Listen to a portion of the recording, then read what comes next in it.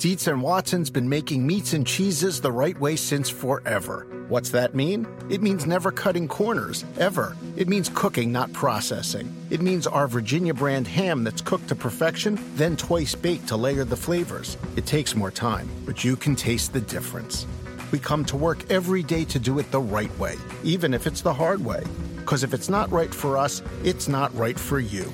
Dietz and Watson, it's a family thing since 1939. This is the story of the one. As a maintenance engineer, he hears things differently. To the untrained ear, everything on his shop floor might sound fine, but he can hear gears grinding or a belt slipping. So he steps in to fix the problem at hand before it gets out of hand. And he knows Grainger's got the right product he needs to get the job done, which is music to his ears. Call, click Grainger.com, or just stop by. Grainger, for the ones who get it done. This episode is brought to you by Progressive. Most of you aren't just listening right now, you're multitasking. But what if you could also be saving money by switching to Progressive? Drivers who save by switching save nearly $750 on average, and auto customers qualify for an average of 7 discounts. So multitask right now. Get your quote now at Progressive.com. Progressive Casualty Insurance Company and affiliates, national average 12-month savings of $744 by new customers surveyed who saved with Progressive between June 2022 and May 2023. Potential savings will vary. Discounts not available in all states and situations.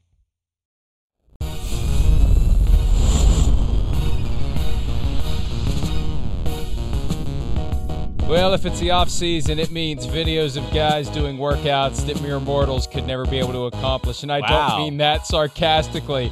Alvin Kamara on some sort of a modified skateboard, hoverboard, punching away a exercise ball. That's impressive right there. I wouldn't last 2 seconds on that ride, baby. What? It's like, no, I don't think I would either at this point. Now, there was a time in my career where I did do stuff like that, but not that advanced. I mean, that kind of like, wasn't he the guy last year we showed, like he was like standing on top of the big, plyo ball or whatever that was, either way, but it speaks to why his balance is so amazing, Mike. I mean, when you work stuff like that, it really, you see an improvement. It's one of those kind of exercises that saved my career after my spleen, oddly enough, that got everything firing and back normal again, but cool to see.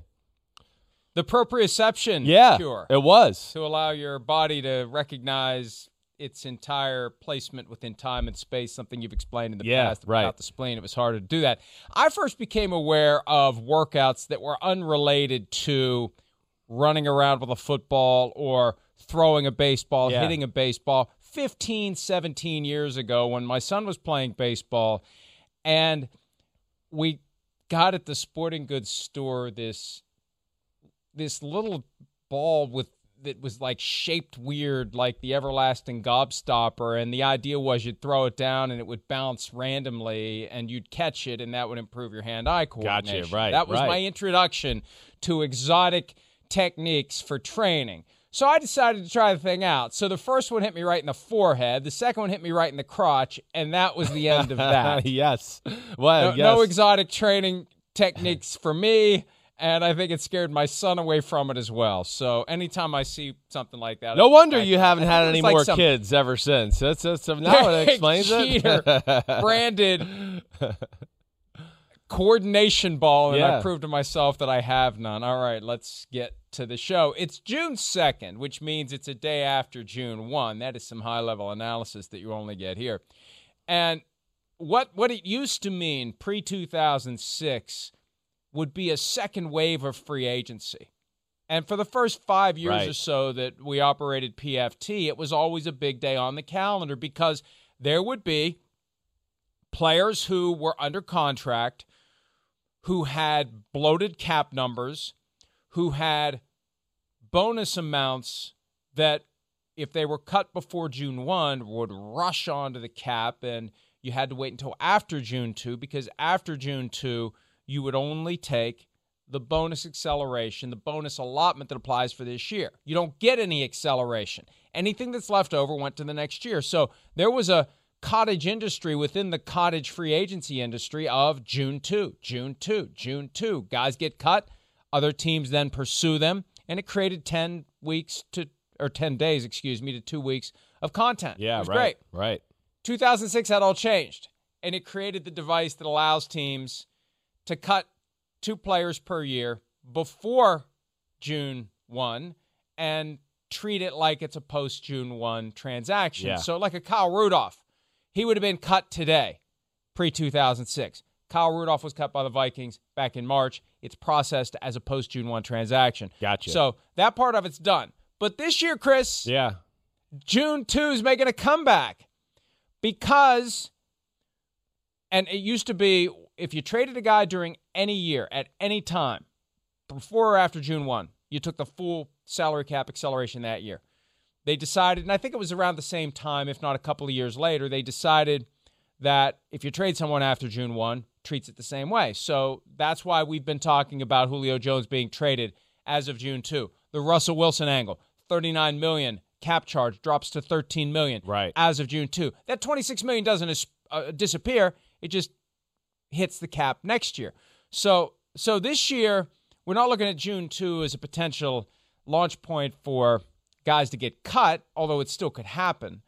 It's a launch point for guys to get traded, starting with Julio Jones, but the other names that have been percolating, Deshaun Watson, Aaron Rodgers, Russell Wilson, those trades, if they happen now, all entail much more favorable cap consequences for their current team. So not that it's going to make something that's not happen, but it makes it more palatable for the team that's trading the player. Yeah, it's part of the world we live in right now with the NFL. You're right, and it's a device that, you did a good job explaining it there. You really did, because I think a lot of people kind of know a little bit. Oh yeah, June 2nd or June 1st, you could cut it in half like you talk about, but I don't think people really know the details or anything like that. So. It takes a little burden off the team here, and we'll see. Maybe we see a little bit more action. The only one right now on the radar, though, that I think is like really, really relevant that we think could happen, right? Unless I'm missing somebody else, because you named all the big names, is Julio, right? There's nobody else right now we're really looking at that's that type of scenario. But as I said last week, you can't completely rule out the possibility, like, a team such as the Raiders plotting and waiting to make a move as of June 2 to try to get Russell Wilson. And if it's something that, and again, we don't know, and they're never going to tell us. Let's say that John Gruden's not happy with Derek Carr. Yeah. He's not going to come out and say it at this stage of the season. Derek Carr, we've been doing this for 3 years. We got to do something big. And at some point in May, they decide, hey, once this window opens for the Seahawks to take $26 million less of a cap charge, let's go make them a big offer and see what they do. And if they take it, then it happens like a lightning bolt. Nobody saw it coming, just like nobody saw the San Francisco 49ers trading from 12 to 3 coming until it happened. And so it makes it slightly less unattractive. I'm not saying it makes it more attractive, because the Seahawks don't seem to be inclined to do it. Yeah. But we have removed that. Well, they can't do it. They take a $39 million cap charge. Right, that's over. As of today, they would take 13, and it's 13 versus 39 because there's 39 left at $13 million a year for the next 3 years. So this year's number is 13. They're taking that whether he's on the team or not. It was that other 26 that was in the balance, and now that other 26 goes to next year, and so that makes it easier. Aaron Rodgers, $11.5 million of potential cap charge gone now. For Deshaun Watson, what's that? $16.2 million. Ooh. $16.2 million is what the Texans would realize in savings this year by trading him now. They still have to take it next year, but it reduces the cap hit. So those are the guys who are relevant post-June 2, and any player who would get traded who would have remaining cap acceleration beyond this year, that's the bonus. That's the inducement to letting a guy be traded after June 2, and we'll see if that results in any of the guys other than Julio Jones being more likely to be traded. But for Jones, there was no way. It was a non-starter. He was not getting traded before June 2. And, Chris, the betting odds, I don't know if you saw this last night, and I don't know if we talk about it later in the show. I did read the outline of the show, but now I forget whether or not it's in there. Right. The Seahawks now the betting favorites, which I would not make that bet. I would not make that bet if given the opportunity. And sufficiently willing to squander my money, I would not bet on the Seahawks. I would still bet on the Titans to be the team that gets him. Yeah, I mean, I'd be surprised if they were the team that got him too. I would. I mean, especially with like the uncertainty of where Russell Wilson is right now and his standing with the Seattle Seahawks and all of that. You know, the things we brought up with Julio Jones yesterday. You know, of course, we know, practicing isn't always the easiest. He does do a little bit load management during the year as far as how much he practices, when he practices. And then the contract situation, I don't know. That just doesn't seem like a Seattle move to me. It does not. And if they did make that move, I don't know. I guess maybe it would maybe make me change my thought about what they want to do with Russell Wilson. I guess that's the one thing Absolutely. I will say, right? You'd go, okay, Absolutely. They're not going to trade him after the year. They're going to do everything they can to make this work and extend him, and they're going to try to get one more run out of this, another 4 or 5 year run out of Russell Wilson, and see if they can do it. Okay, so you're in agreement there.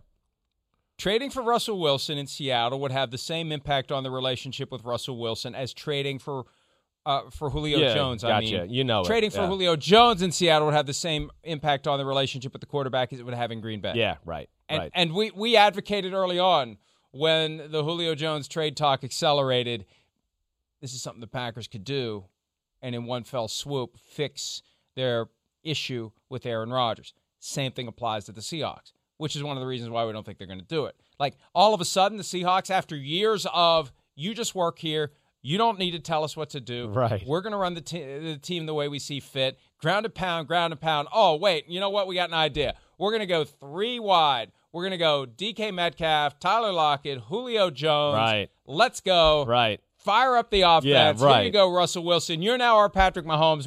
We have seen the light. Yeah, right. We are ready to do this. I think that to the extent that it's true, there have been trade discussions, it was done so they can just say to Russell Wilson, we tried. Maybe. That's the only reason they did it. Maybe that's why they did it. You kind of said that last year with Antonio Brown a little bit too. I mean, maybe that is the reason they're doing it. But I'm with you. It just does not make sense for all the things that you just kind of, sarcastically explained. Oh, yeah, we're going to go all in on Russell and throw the ball. Oh, wait, you threw 2 interceptions? Hey, bring in the other tight end, and we're going to run the ball for 5 straight weeks now. Hey, Julio, we don't need you. We have the other 2 receivers on the field. That's where I don't think it makes sense. For Seattle, at least, I don't. They got enough issues there right now. They got the Jamal Adams contract on the horizon. They got the DK Metcalf contract on the horizon. Tyler Lockett's on a 5-year, $90 million deal. He's got a new contract. Right, so I just don't see any of that adding up to Seattle making a move for Julio. And that's really the point that hasn't been emphasized nearly enough. Julio Jones is not just going to show up and say, hey, you got me for the next 3 years at $38 million.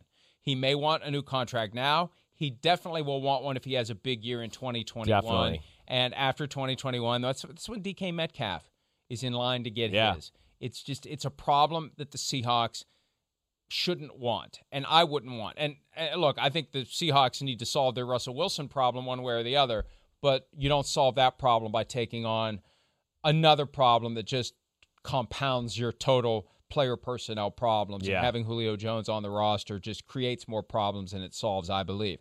The Steelers still have Ben Roethlisberger on the roster. He met with reporters yesterday at an OTA session, and he said a lot of interesting things. Yeah. Let's begin with an exchange on his elbow surgery and what it may or may not have done to the teams passing the ball down the field in 2020. Here's the exchange with Ben Roethlisberger from Tuesday. Hey, Ben, historically, you've been pretty good throwing the deep ball over your career. Last year, not so much. What was your reason for that? And did it have anything to do with the elbow at all, in your opinion? Well, I was going to say, Mark, I had total reconstruction on my elbow. It might have something to do with it, but no excuses. It's my arm feels great though. I'd like to wait to answer that question until we get into more this season and see how it feels. Right now, it feels really good. I mean, my arm was healed. Obviously, I played. It was healthy, but I think anybody that has a big surgery, it almost takes like that year, that first year back, it's still, you're back, but are you really back and feeling great? So that's why I want to reserve to answer that question until we get into the season a little bit to really let you know how my arm feels even compared to last year. I love it when we articulate the excuse and then say, no excuses. Yeah, and, right. and he did it with kind of a smile. Yeah. I think he's been around long enough that he realizes the cat's out of the bag by the time you say no excuses. This is one of those where there's a disconnect between what you read and what you see. And I think he knows, you know what, you got me there. Yeah. No excuses. Yeah, no, right. I had a total reconstruction of my elbow. That's why I didn't throw the ball down the field. Hey, no excuses, folks. No excuses. Well, The new men's cologne brought to you by Ben Roethlisberger. No excuses. It was weird. awkward. It was funny. Yeah. It was self-aware. Right. But there was a self-awareness to it when he smiled. It's like, you got me here. I'm stepping right into this. Yeah. And now I understand why reporters don't like that. But hey, look. That had not been proffered by anyone as an excuse last year for the Steelers not throwing the ball down the field. No. It was more, that's just the way the offense is under Randy Fichtner, who is now not there for reasons including they didn't get the ball down the field. Nobody said, hey, this guy's elbow had a full reconstruction. They just weren't throwing the ball down the field. No, exactly right. And listen, I mean, I don't know. Is he saying there? That's where I'm like, is he saying that affected it, or yes, he didn't feel the same throwing the ball deep down the field? I mean, I guess that's what he's saying. Yeah, but like, I'm with you a little bit there, Mike, in that aspect. I saw plenty of deep balls early in the year. It didn't look like it was an issue. It did throughout the year. I mean, I never looked at like him throwing the ball and went, "Oh man, he looks like he's got a popcorn, arm for an arm, a popcorn gun arm, like that kind of thing." No, I really didn't. I thought I saw the biggest drastic changes in his throwing when he kind of hurt his knee. What was that, week 4 or 5 a little bit? That's when I thought I noticed the difference. But we're showing some throws here that are aggressive down the field. There's no hitching his giddy up there or anything like that. So I'm actually surprised to hear him. I mean, I don't know if that was an excuse or he just got defensive all of a sudden or what, but I certainly didn't see anything physically that said, ooh, he can't do that, or ooh, he threw a 50-yard bomb to Claypool down the left sideline and I could tell it hurt his arm or anything. I couldn't tell that. At the risk of pointing out the egg all over your head, it's pop gun. Pop gun. That's what it is. Okay, thank you. I knew I said Not something. I popcorn can always gun. tell by your face that I've said something stupid. I could tell you're just waiting for me to finish my point so you could correct me. I'm not aware of a popcorn gun. Yeah. I would not be very afraid of a popcorn Well, gun. that's why it kind of makes sense again. Unpop popcorn, then yes, because that's essentially a handful of BBs. But if it's popcorn, bring it on. I'll Right. stand down the barrel of a popcorn gun. Okay, you mentioned the knee. Right. You mentioned the knee. Right. And I think that's far more significant than anything that happened. And maybe that's why you had that little smile when you talk about the elbow. I don't want to go too next level here, but the reality is, near the end of the season, every week, someone was reporting on the struggles that Ben Roethlisberger was having with his knees. Not knee, with his knees. Every week, Steelers not listing him as having a knee issue on the injury report. They got whacked in 2019 for not disclosing the elbow before the elbow went during the Week 2 game against the Seahawks. And, they do the whole thing. They fine the coach. They fine the organization. It's not a huge amount. It's basically a parking ticket, but it's still a rare indication by the NFL that we got some cheaters in here. And spoiler alert, they got cheaters in there, not just in Pittsburgh, but everywhere. People look, as Bill Cowher explained to Ed Bouchette of The Athletic recently, they're always looking for a way to get an advantage, and it's only cheating if you get caught. I don't know that that's really the right way to phrase it, but that's how Cowher phrased it. So, hey, they cheated the injury report in 2019. And maybe he didn't mention his knees because he doesn't want to go down that path. Maybe. But the knees were an issue, and he did address his late season struggles. Let's see if he mentions the knees. I haven't heard this part of it. Here's Roethlisberger from yesterday. I didn't play well enough at the end of the season. It's no secret, and I'll be the first to point the thumb at myself. When the ball's in your hand every play, you have to make plays and you have to play better football. And that's if the quarterback myself is not playing good football, that almost, especially late in the season, is directly related to winning and losing. And so I'll take that playoff and those games on me is just feeling worn down, not playing good enough football at the end of the season. Feeling worn down in what way? That's the thing. The knees, you can't ignore what your eyes are seeing and what your ears are hearing when reporters are saying They're concerned about his knees. They're concerned about his knees, and you see him hobbling. And, that's the thing that concerns me about this experiment by the Steelers. They whipped themselves up into a state of delusion that this guy's 29, not 39. Yeah, sure. He's 39. And he's real had 39, the total reconstruction. and got hit a lot. This is a 39-year-old rental car. Right. This is a car. This is not a vehicle that has been taken meticulous care of. Right. This is a car that has been beaten into the ground, and it's 39 years old. Right. And I just feel like it's just like we're suspending disbelief on that fact. Like, guys, he's still Ben Roethlisberger. He's a 39-year-old Ben Roethlisberger, and there's a difference. There is a difference. There's no doubt.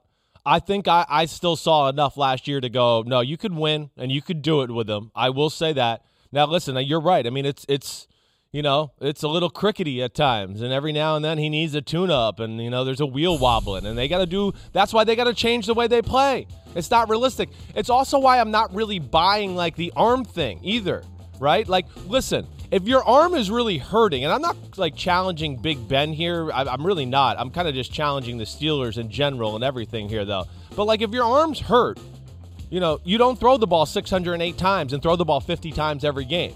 They would have changed that. To me, it was the offense was the issue.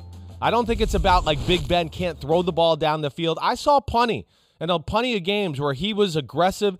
To me, it was more maybe where he affected the offense is like we talked about last year, changing a run play to a short pass play and do all of that.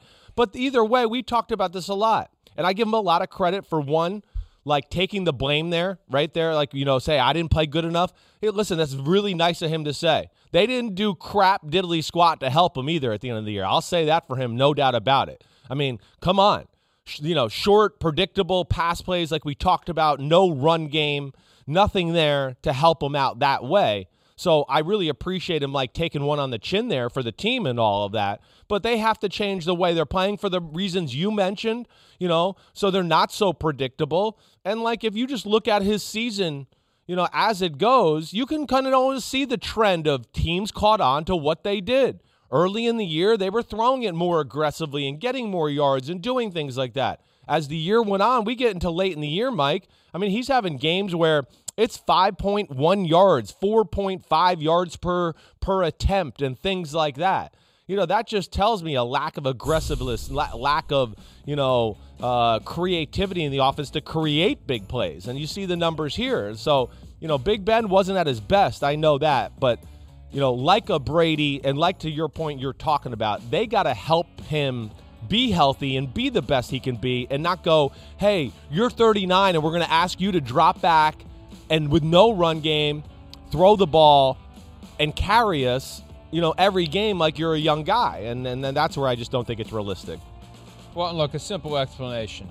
They had gotten away from the running game. Yeah. The short passing game became the replacement right. for the running game. Right. And after X number of games, defenses that study film and game plan for their contest against the Steelers saw what they were doing, and they didn't change it. Yeah. They kept doing it. Yeah. The receivers got criticized for drops.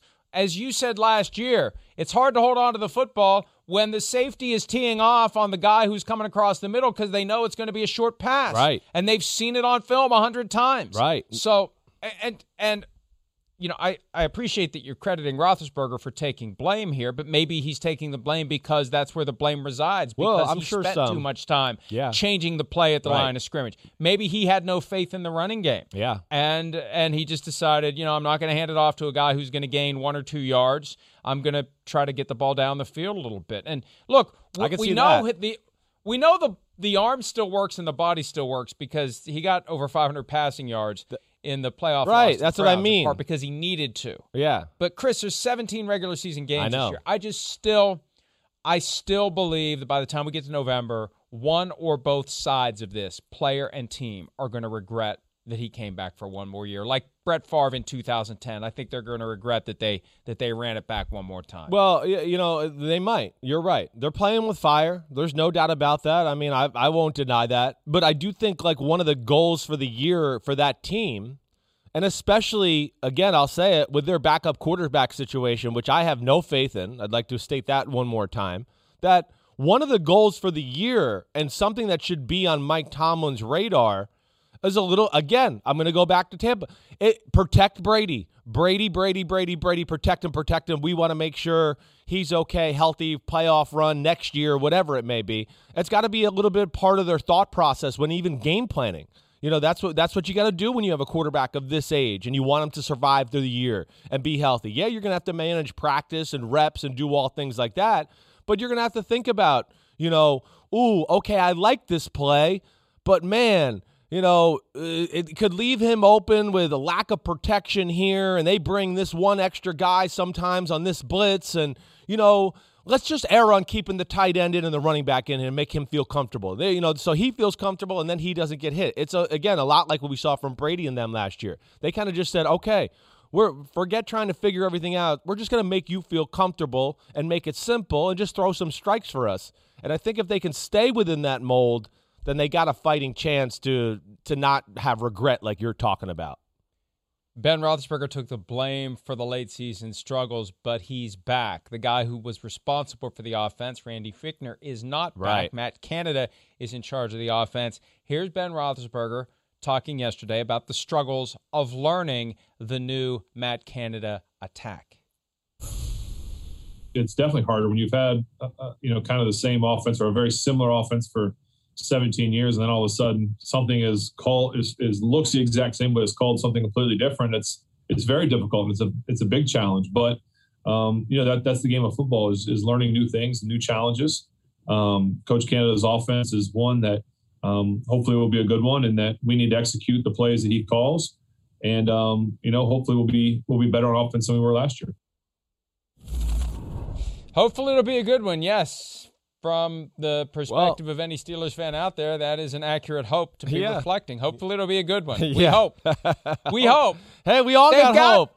Look, they've got the receivers. Yes. They went all in with Najee Harris. Right. First round.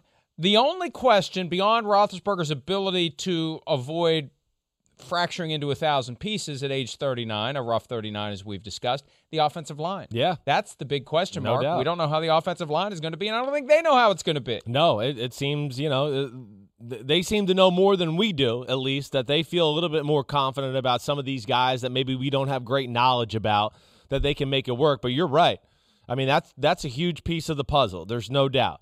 To make Big Ben work, the offense, everything work, They got to work to make Najee Harris work, which therefore will take a little pressure off of Big Ben like we're talking about and keep him healthy, and then maybe you can make a run. But it is about something you brought up all the time during the year, after the year, the attitude, how they're coached in training camp. It's got to be a real focus on that run game. And really, listen, I got a little perked up when I just heard that from Big Ben about the new offense and new terminology. Listen, they've been bending down to him for a long time there and kind of just, you like this, we'll do that. Oh, these are your plays. Okay, Big Ben, whatever you say, we'll just run those. That's cool.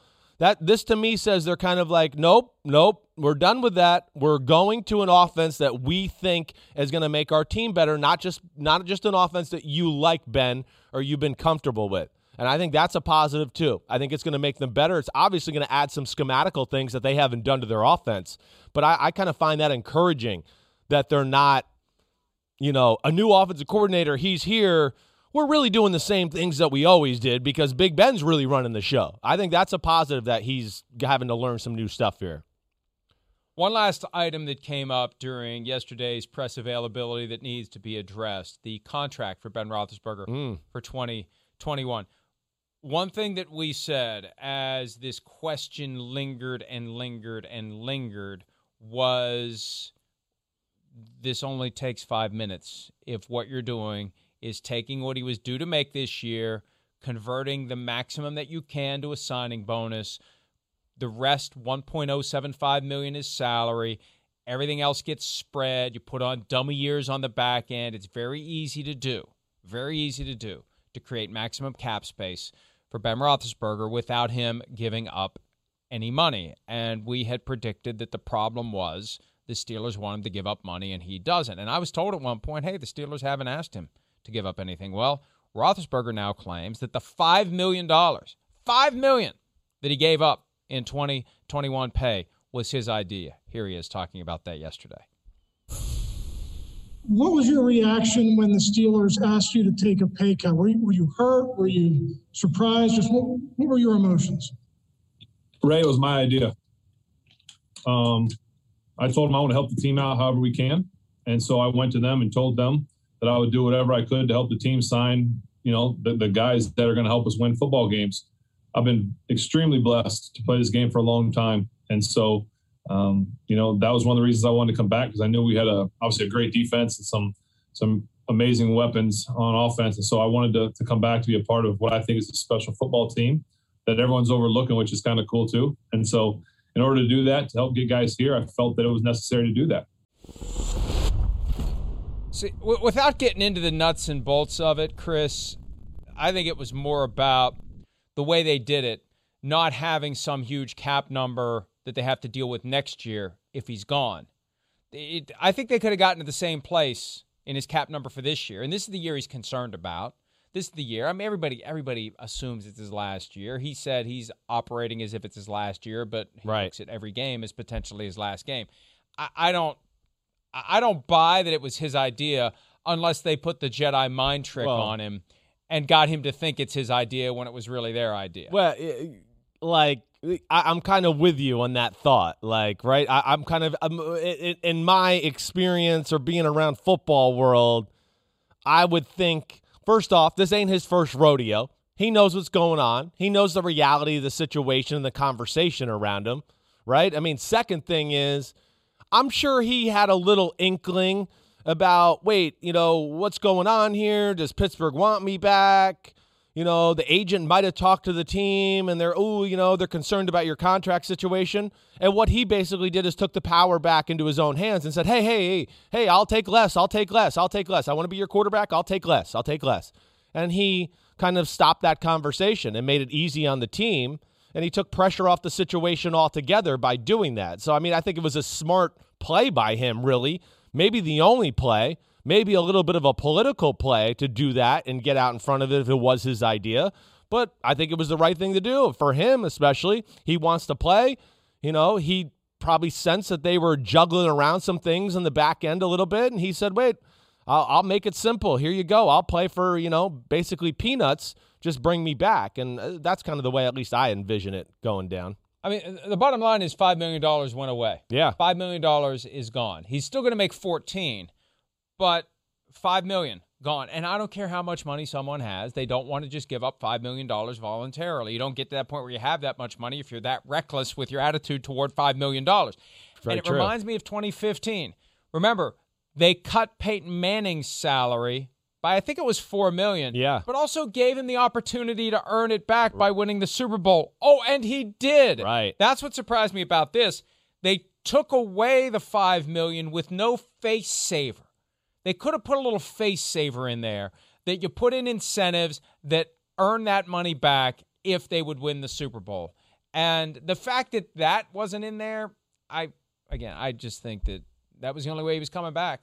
Yeah. And they were serious about moving on if they couldn't get him back at the number they wanted him at. Yeah, that's where I think he probably sensed all those things you just said, Mike. I think, again, he's no idiot, this man. We know that. And he's a baller, and he loves Pittsburgh, and he's one of the greatest players in the history of that organization. So, yeah, I think he did this to kind of just soothe it over and make the decision a little easier for the Pittsburgh Steelers. And well done. And listen, I still got faith in Big Ben. I'm sensing you're on the fence a little bit more than I am. Yes. I know. I get it. I'm not saying you're wrong. But we'll see. There's definitely some things, a part of that formula and equation that got to get fixed to make him work the right way too. So we'll see. Big Ben, Big Ben, Big Ben, Big Ben. As I said back when, out of the blue, they decided he was coming back, they were just far enough removed from the way the 2020 season ended to allow themselves, within their echo chamber of the team facility, to say, hey, you know what? If this play in this game, this play in this game, this thing here, if we just do this, if we just do that, we're good enough to not just start 11-0. Forget 11-0. We're good enough to win the Super Bowl. They convinced themselves they can do it. Otherwise, they would have ripped off the Band-Aid and started looking for alternatives. Hey, they were in the low 20s. They could have tried to get in position to get Mac Jones. Yeah. They had to have thought about all their possibilities, all their options. They had to, but they got themselves convinced at the end of the day that our goal is to win a Super Bowl, and every year we try to win the Super Bowl, and this year the best way to win the Super Bowl is to keep Ben around. I predict by November, because of the physical breakdown of a guy who's going to be halfway between 39 and 40, more than halfway between 39 and 40, they're going to regret it. He's going to regret it, and they're going to regret it. That's my prediction. If I'm wrong, great, but I can't stifle that belief. All right. Hey, all last year down the stretch. Kristen, old takes exposed. Yep. Go Kristen ahead. and Pete, Go put ahead. it in the vault. Put it in the vault. We'll bring it back in November. 7:34 a.m. Eastern, June 2, 2021. I'm fine with it. Play it back. Okay. And play it back if I'm right, too. That's we will. caveat. We definitely play it back. Play it back if I'm right. You're right. Okay. Let's take a break. There's another quarterback out there who is several years older than Ben Roethlisberger, but thanks to avocado ice cream and otherwise taking pristine care of his body, Tom Brady still going strong. How strongly will he be going during the balance of the offseason? Bruce Arians addressed that yesterday. We'll share that with you when PFT Live continues right after this.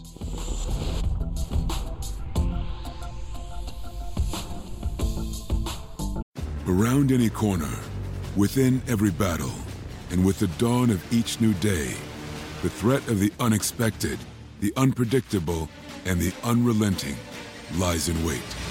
But Marines will always be there. They are the constant in the chaos. No matter the battlefield, Marines adapt to win, defeating every shifting threat, protecting our nation's future. The few, the proud, the Marines. The longest field goal ever attempted is 76 yards. The longest field goal ever missed? Also 76 yards. Why bring this up? Because knowing your limits matters, both when you're kicking a field goal and when you gamble. Betting more than you're comfortable with is like trying a 70-yard field goal. It probably won't go well. So set a limit when you gamble and stick to it. Want more helpful tips like this? Go to keepitfunohio.com for games, quizzes, and lots of ways to keep your gambling from getting out of hand.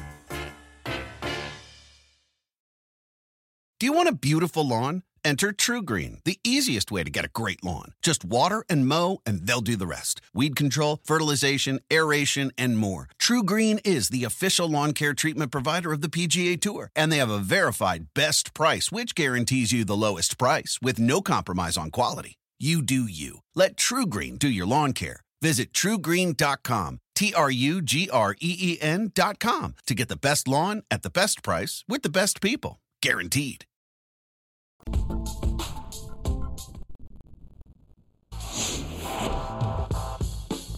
There's Tom Brady. Oh, baby. Out. Ooh, Under Armour cleats. Watch, though. Watch. Yes. Brought to you by Under Armour.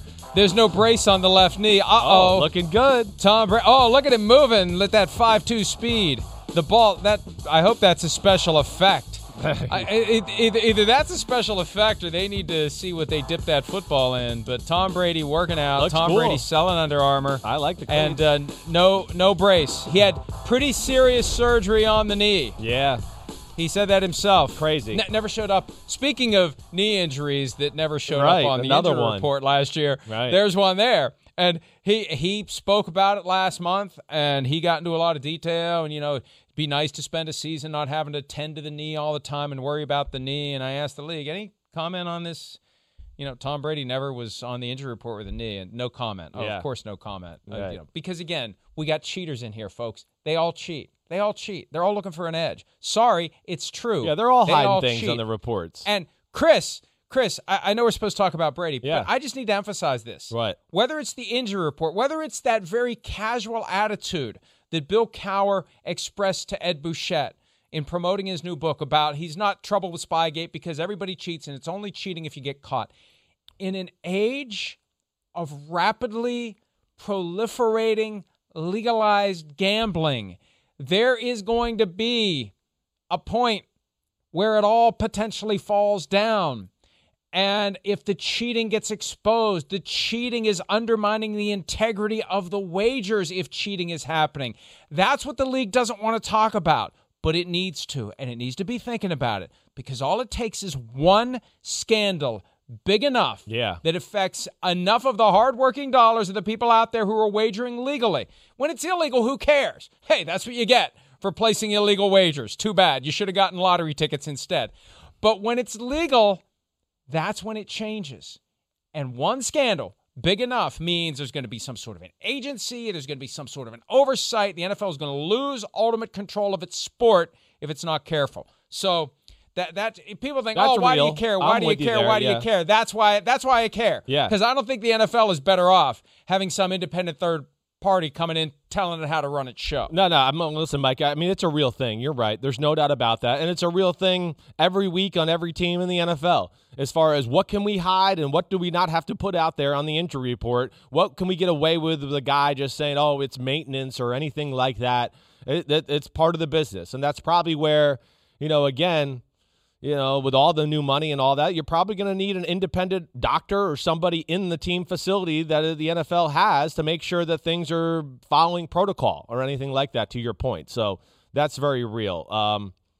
Anything else you want to say? Here's the challenge, though. Right. Here's the challenge. And I sense this within the last 10 years.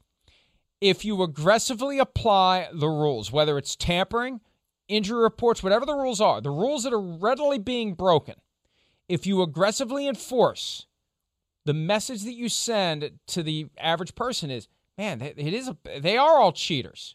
They are all cheaters. Yeah, they got this one, they got this one, they got this one, they got this one. Get back to us when you find somebody who isn't cheating. That's the perception they're trying to avoid, and they desperately need to avoid it in this new age. Here's Bruce Arians yesterday talking about Tom Brady's ongoing recovery from that pretty serious knee surgery, even though the knee injury was never on the report last year. I don't know how much I'll let him do, with guys chasing him around. We'll see. We'll see what the doctors say, and he may be doing a lot of coaching. So at mandatory minicamp, when Tom Brady will be there, currently, what a strange scenario the Buccaneers have. They have a certain number of guys who are over there at the Yankees facility working out with Tom Brady. Right. And then they got the other guys who are in their facility, and Tom Brady will be there for the mandatory minicamp. But, again, they're being careful with that knee. Pretty serious surgery on the knee, and they're making sure he's ready to go when the season rolls around, as they should. Oh, come on. We know he'll be ready. I mean, there's nobody ever been more diligent with their body in the history of maybe sports, especially football with Brady. I mean, he's probably got people looking over his leg and knee 24/7. He does everything right. He's probably found the right food that, strengthens a ligament and takes away, the swelling. He's amazing that way. I mean, I can't say enough about Brady and even that little video there. I mean, his body, the way he's transformed it, the way he looks. It's crazy I'm saying that. But, I mean, man, I saw him as a younger guy. I saw him when I worked there 10 years ago. His body wasn't as good as it is now. It just shows you that, what he does and just the attention to detail and everything like that. And, I know people think I don't like Tom Brady, but it's just not the fact. And, the other thing I like, too, you is just think he cheated. Well, yeah, I think he took the air of the ball. Speaking of widespread cheating. That's it. You think he cheated. Okay, well, I do. I think he took the air of the ball. That's it. Other than that, not him. Somebody else did. Well, I'll never hear. But everything else, I will never say like anything negative about him. I mean, I just think he's awesome. Even in that little video there, he's throwing a football and he like yells out there. I can picture what he's doing. I've seen him do it in person. Yeah, go ahead, play it. Like, watch. There's this one ball he throws to his right, and he kind of yells at the receiver, or something like that. And it's coming up here, I think, maybe with the next throw. But it's such a Tom Brady thing because I saw him do that in practice in New England, and it's a great way to, like, kind of get energy for the football team. And it's coming up here. I just wanted to see it so everybody can, like, enjoy it. Here it is, maybe. Yeah, sure. It's this one. See? Oh, right. Like, he's great in that stuff. We used to warm up in New England, and listen, I wasn't always allowed on the practice field, but I'd have to go catch balls and things like that. And he'd start throwing some balls, and he'd get loose, and he'd start, the rifle's out. I'm throwing lasers today. And it's lasers. You can't handle that, receivers, and doing stuff like that. And it infected the whole team. It woke everybody up, gave everybody energy, and that's where I love Tom Brady. Did you also have the best hands in the organization when you were with the Patriots? I don't know. You established yesterday, Randy Moss, that you had the best hands on the Titans. Yeah, no, nobody cared about me in New England. Nobody gave a damn. And I think a lot of the times that they saw me caught a ball, they were like, hey, get that jerk back in the building to break something down. That's kind of how it went down. Last year, the Buccaneers had 3 quarterbacks, Tom Brady and Blaine Gabbert, with Ryan Griffin on the practice squad. Ryan Griffin's biggest contribution was to serve as the guy who kept Brady from falling over drunk after the boat parade when they won the Super Bowl. Now they have Kyle Trask, second-round pick, fell to them. There was a thought that he would go higher than that. He was there at the bottom of round 2. They actually thought about taking him at the bottom of round 1, so they got him a full round later. Here's Bruce Arians talking about the development of Kyle Trask. It's not easy when you're going against our defense because he has seen a multitude of blitzes and coverages, so I'm really impressed. And, it's when having worked with guys for the first time in this offense, he's at the top of the list as far as the learning curve, and he's throwing the football really well. Mentally wise, he's not far behind it, but Andrew did in the same offense, and it's what Andrew did that year was unbelievable. But I'm not saying he's Andrew Luck, but mentally he's really, really sharp. Bruce Arians loves him some hyperbole. Not long ago, he was calling Blaine Gabbert the most underrated player in the entire NFL. He pumps his players. They have an issue there. Brady, Trask, Gabbert, Griffin. Yeah. Somebody's got to go. And Arians talked about that yesterday. He's not ready to call Griffin the odd man out. Griffin's been there since 2015. It's crazy. 2015? Well, it goes back to one thing. He's played in 2 games. Yeah. 2019, he's played in 2 games. Right. But I can't imagine them keeping 4 guys around. No, I'm with you. And that it goes back, like the Griffin thing goes back to like the same he's a non-threatening, perfect backup quarterback. The team's never going to walk off the practice field and go, "Whoa, did you see our backup?" They might go, "Whoa, did you see our backup holding our quarterback up straight so he doesn't make a fool of himself?" Weekend at Bernie's here. He still made a fool of himself. It kept him from falling down and busting his face. Well, yes, either way. I loved it. I thought it was great. I thought it was great. It's I great. agree. You're right, I agree. Right. But, I'm with you with I think Ryan Griffith is the odd man out. I do, yes. I mean, Blaine Gabbert has the experience. You got a Super Bowl team. You got to keep him as the backup. And Trask has a chance to be the future. I mean, that's why they drafted him. And I think it's encouraging, all those things you hear from Bruce Arians. Trask, from his college tape to his pro day, did pretty drastically change his throwing motion in his body, which is very encouraging.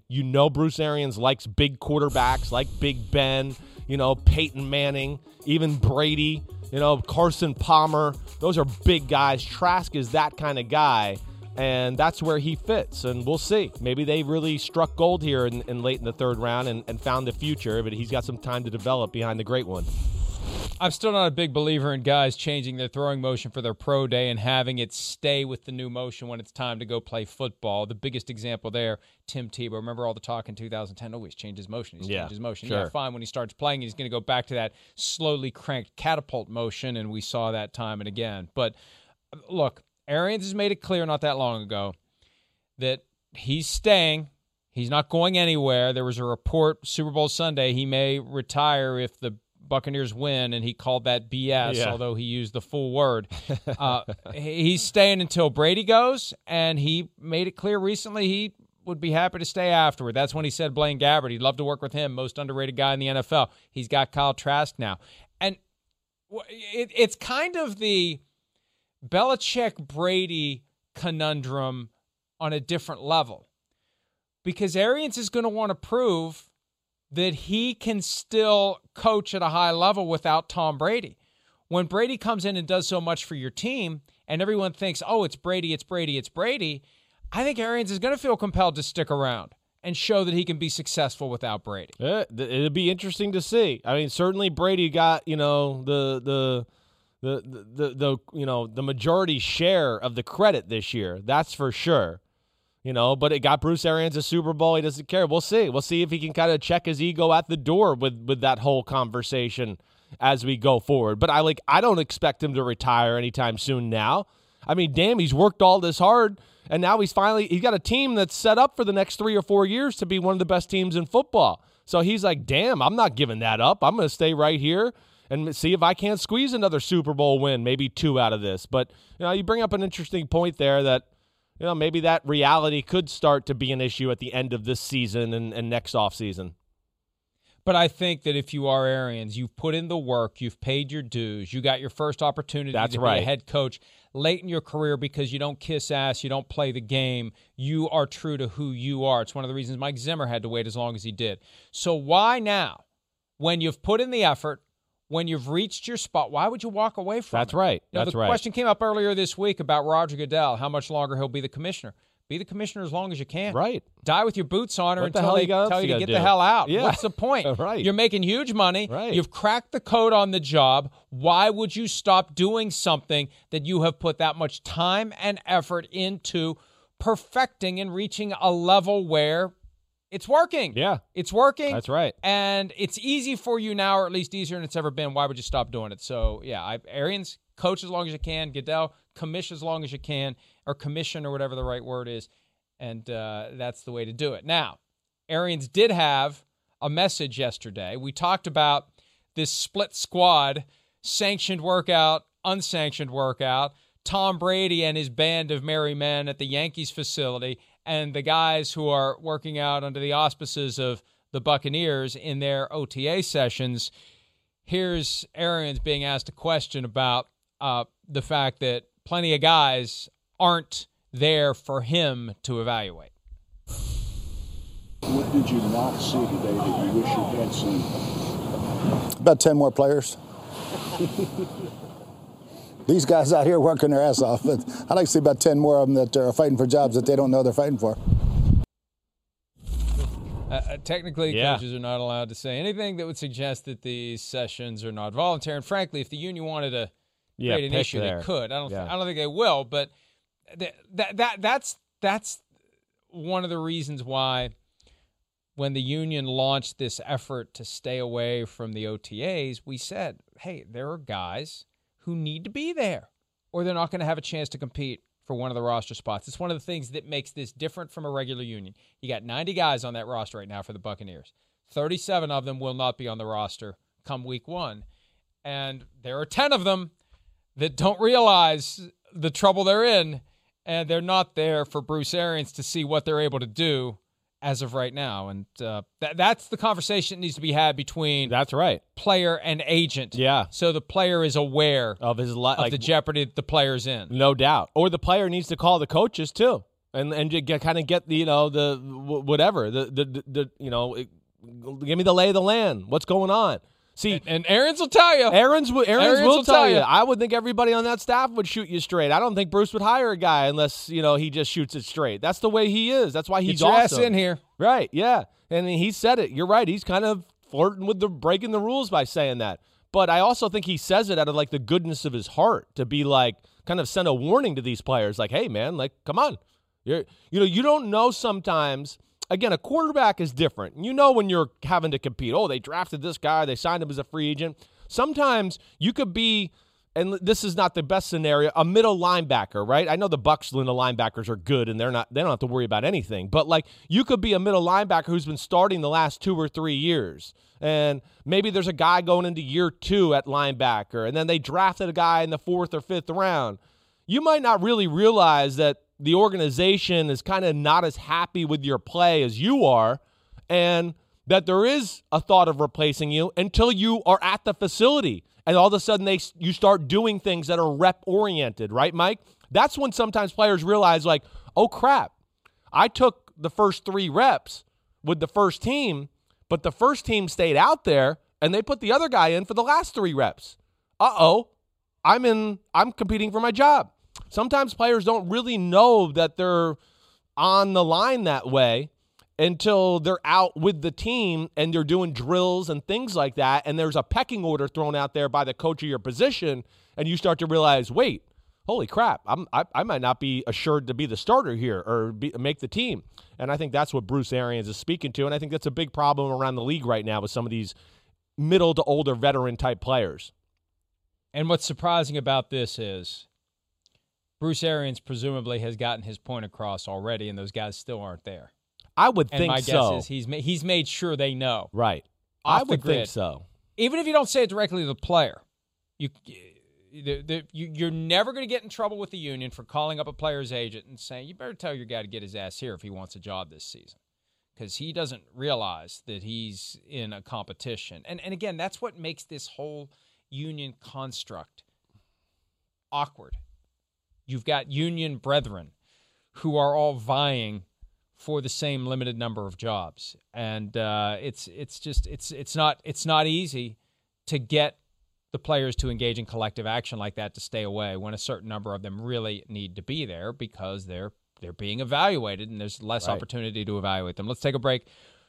We heard a lot from Bruce Arians. He's got as much job security right now as any coach in the NFL. Zac Taylor has a little bit less. We'll hear from him about his quarterback and his first-round draft pick. Why am I holding a cake? I'm carrying you.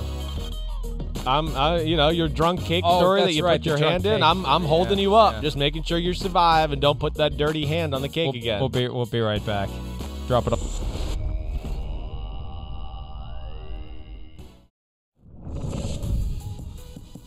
Joe Burrow getting ready for 2021, recovering from the torn ACL. All indications have been positive, Chris, but as we've discussed multiple times recently, until he's out there playing, we don't know how it's all going to turn out for Joe Burrow. Will he be as effective as he was before he suffered that injury?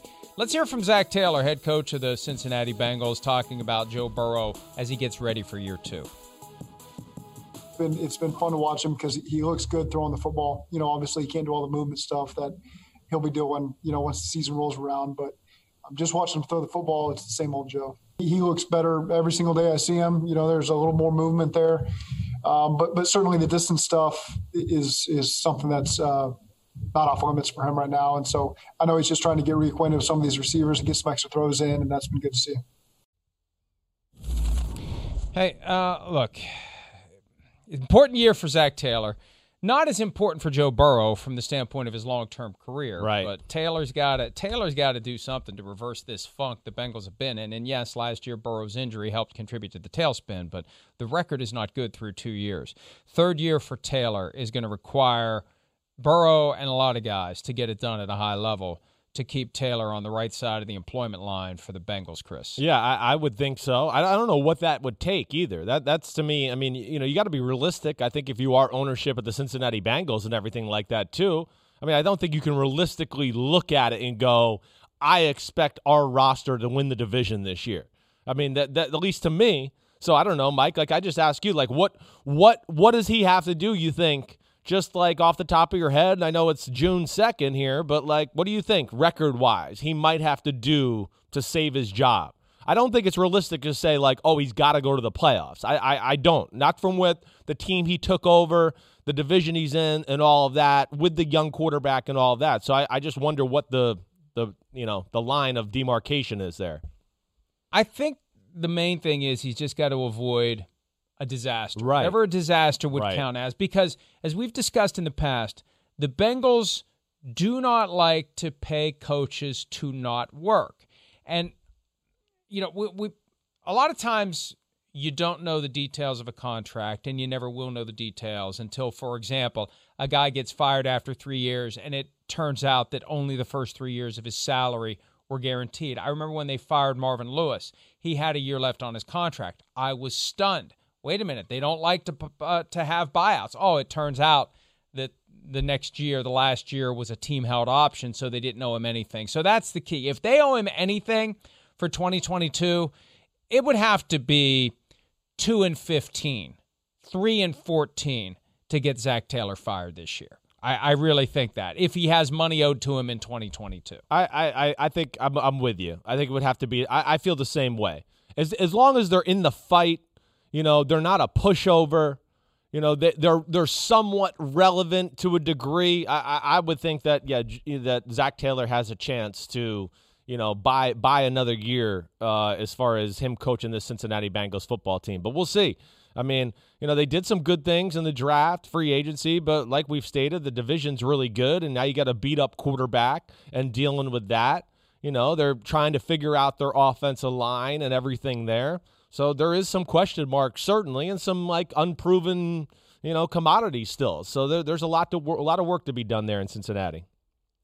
The over/under from PointsBet for Bengals wins this year is 6.5. I still think they could go 6-11, maybe even 5-12. Once you get down to 4-13, it just looks really horrible. trying my best to make sure the total is 17. It's not easy to get used to.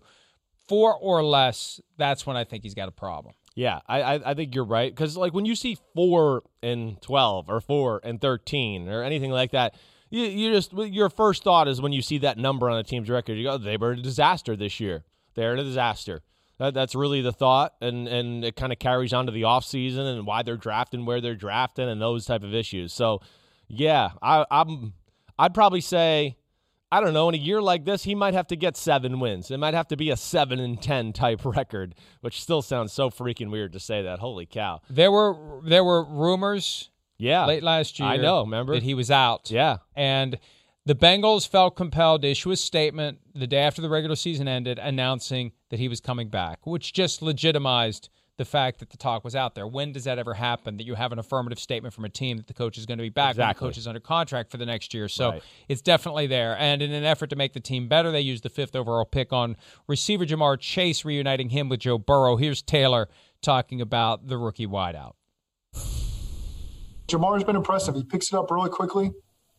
I know there's probably some new terms that are crossover from some old terms he's had that, like any young receiver, it takes a couple days to get adjusted to. But, man, he gets lined up quick. He knows what to do. He's got great hands. He's everything we'd hoped he could be here through just the first couple of practices. But really excited to see when we can actually strap on the pads in training camp and see what his game looks like then. And even more interested to see what happens when it's go time, week 1. I think it's the Vikings coming to town right out of the gates, if I recall correctly. It is. It's the Zimmer Bowl. Or is it the Raiders? Did we have fun with that? No, I think it was I felt like it was the Zimmer Bowl to start the year out. It is. Yeah, I know it's not the Raiders, but we were messing with Pete one day with something along the lines of the Bengals schedule or something like that. I can't remember. Pete now remembers. Pete is lamenting it over and over again into my IFB. He remembers, even though I don't. I've ruined Pete's morning. Yeah, it was inevitable, Pete. Good. And anyway, hey, look, Ja'Marr Chase and Joe Burrow, we know what they did at LSU 2 years ago. Yeah, if Joe Burrow has time to throw, this could get very interesting when you consider the other weapons that they have in Cincinnati. And this is a team that quietly could become a factor. No, I agreed. I mean, they could be dangerous, especially on that offensive side of the ball. You would sit there and think, just looking at their roster and go, they have the potential to be a real pain in the butt and put some points on the board, some yards on the board and all that. Chase is a baller. I don't think there's going to be any adjustment for this guy in the NFL. I really don't. He was in a very similar offense in LSU with that West Coast offense. That's what Zach Taylor runs there. So that's why he can get lined up quick. He was in a pro offense, so it's not going to be a huge adjustment for him there. And he was the best receiver in college football 2 years ago. And again, he's young. He's only gotten faster and stronger since then. So I just can't imagine him not blowing us out of the water. I really expect that from the player. I think he's that special. And you said it. When you talk about Higgins and Boyd and Joe Mixon coming out of the backfield, that's a pretty damn impressive group. They got to protect the offensive line. And then what Joe Burrow said the other day, they got to be more explosive. It can't be 45 throws and Big Ben Roethlisberger 4-yard throws at a time. They got to take some pressure off of Joe Mixon to make a defense back up so he can run the ball, and it's just going to help their team overall. It's the only weakness of Joe Burrow's game. His game is almost perfect, but I think you've heard me say before, throwing the ball down the field and some of the power throws are maybe, if you could pick a little negative of him, it would be that. And he got better as the year went on last year, but then, of course, he got hurt, and we didn't get to see it through. But I think that's what he was talking about a little bit yesterday or the day before when he made that comment. And you know what's amazing about the Bengals right now? There has been no mention, no conversation, no concern whatsoever. What are they going to do without A.J. Green? I know. You're right. Nothing. And I thought of that because there were a lot of targets thrown his way last year by Joe Burrow. They could not quarterbacks, but for whatever reason, the connection wasn't there, and now Chase steps into that role that Green had. All right, here's an exercise that we are going to engage in before we take our next break. Ranking these college duos who have been reunited at the NFL level, their impact on the 2021 season. In Cincinnati, it's Joe Burrow and Ja'Marr Chase. Miami, Tua Tagovailoa and Jalen Waddle. Philadelphia, Jalen Hurts and Devontae Smith. And Jacksonville, Trevor Lawrence and Travis Etienne. Rank those for me, 1 through 4, impact this year. Ooh, okay. I actually think how we have it here on this graphic, I would definitely go 1-2 right there. I think I would make Trevor Lawrence and Travis Etienne 3, and Jalen Hurts and Devontae Smith 4. I think to start there with the Jalen Hurts, Devontae Smith conversation, there's just too many unknowns for me right now to buy onto that. The team's kind of in a rebuild mode. It's a new offense. We know Jalen Hurts has his questions about throwing and things like that. So I got to see more there for me to bump him up in front of those other guys. I'm expecting the most out of Burrow and Chase. That's what I do. Yeah, I mean, we've seen them connect already. We know Burrow's legit and belongs in the NFL and is a star. So I think that's my clear 1. 2 is Tua and Waddle. Yes, there's talent there, but I think they're 2 for the obvious reasons, right? I mean, we both need to see more from Tua and to see if he can kind of take that next step in development in his football game, make some more explosive plays, throw the ball into tighter windows. So that's why I go with him there.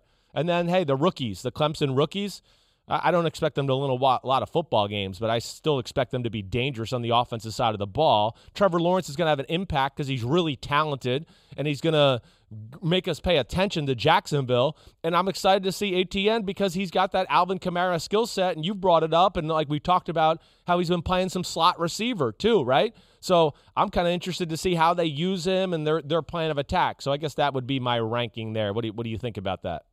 At the rookie minicamp, he was exclusively lined up at receiver. Right. So they're going to get this guy on the field. This question, James Robinson or Travis Etienne, you're going to get your best 11 guys on the field. And Tebow. For Trevor Lawrence to throw the ball to him. You got anything more to say there? I'll let you carry that one home if you want. No, right? I'm just joking. I'm just joking. But what about the 11 best players with an asterisk? Do you like those? I agree with you on Burrow and Chase. Yeah, I don't know about. Yeah. I still look. We want Tua to be good. I hate having to talk about Tua, but I think back to his comments from last week when he said he didn't know the offense very well. I want to put Tua and Jalen Waddle at 2, but hey, I don't know. Yeah, I know. I think there's a gap between Burrow and Chase and whoever is 2. I'll go with Tua hear you there. And Waddle at 2. And then with Hurts and Smith, Hurts didn't make your top 40 list. And for all we know, they're going to get Deshaun Watson between now and the time the season starts in Philadelphia. I think they're very ambivalent about Jalen Hurts. Jalen Hurts was, in some respects, look, whatever happened last year with Carson Wentz, somebody in that organization must have thought it was possible, or they wouldn't have used a second-round pick on a quarterback. Yeah. Period. Right? They must have thought it was possible. And it happened. And now Jalen Hurts is the guy who's there, backed up by Joe Flacco. And they got to ask themselves, where do we go from here? And I don't know that I saw enough from Hurts in his limited time last year to say he's going to be throwing the ball all over the place and Devontae Smith is going to be catching it and doing the things that he did in the national championship game. So okay. I guess I would put Hurts and Smith at 4 and Lawrence and Etienne at 3. Okay. All right. Here, wait. One more question. I know we got to go to break, but come on. It's June 2nd. We can talk. Okay, cool. Pete said we're cool. Our next segment's filler anyway, so we can keep talking about this. You're a funny guy. You're a very funny guy. It's the quarterback. Is it not? Top 40. Yeah. No, it's not. No, it's not. Oh, no, that's the segment after? Okay. Yeah. All right. So we have two filler segments coming up. All right. All right, I want to say this because I had a coach say this to me last week, and I wanted to bring this up to you or at least get your thoughts. You talked about Tua. We want to like Tua, right? He's charismatic. He's got that great, lovable smile. I root for him without a doubt. But, do you think because of that he got away with those comments last week? I think there's some people around football that look at it like if other rookie quarterbacks had said that or done that in the past, there had been a way bigger backlash. But because it's Tua and he's this likable guy, people were just like, oh, he'll be better this year. That's not a bad take because from our perspective, there was a certain amount of relief because it's like, okay, now we understand why he got benched. I know, right. He didn't get benched because he stunk. He got benched because he didn't know the playbook. Well, is that any better? I know. That's kind of what the coach I was texting with made the point. What else did Kyle have to say? Well, you're funny. I haven't talked to Kyle. But no, you just texted with him. No, I did not. I did not. But I did actually talk to him for the first time on Sunday this past week. I won't lie. I did. So there you go. I did talk to him. FaceTimed him and saw him and everything there. But no, this was somebody else. And it kind of brought up that same point where but you said it right, where it's like, we feel better now that we know what happened. But it was like, but it's still like, well, wait, you're the 5th pick of the draft. You didn't know the plays and the offense. What were you doing? That was kind of the point that this person was trying to make to me. And I was kind of like, damn, I wish I would have said that on the show last week, because that is definitely part of the story here. Yeah, no, our reaction was we had a certain amount of relief that it's not that there's some sort of hard cap that's already been placed on his physical abilities, so there's still hope he's going to become whatever the Dolphins thought. And, people get mad at us. Dolphins fans get triggered because we're not leading the Tua Tagovailoa parade, saying he's already Dan Marino and it's just a matter of time before they retire number 1. We got to see it.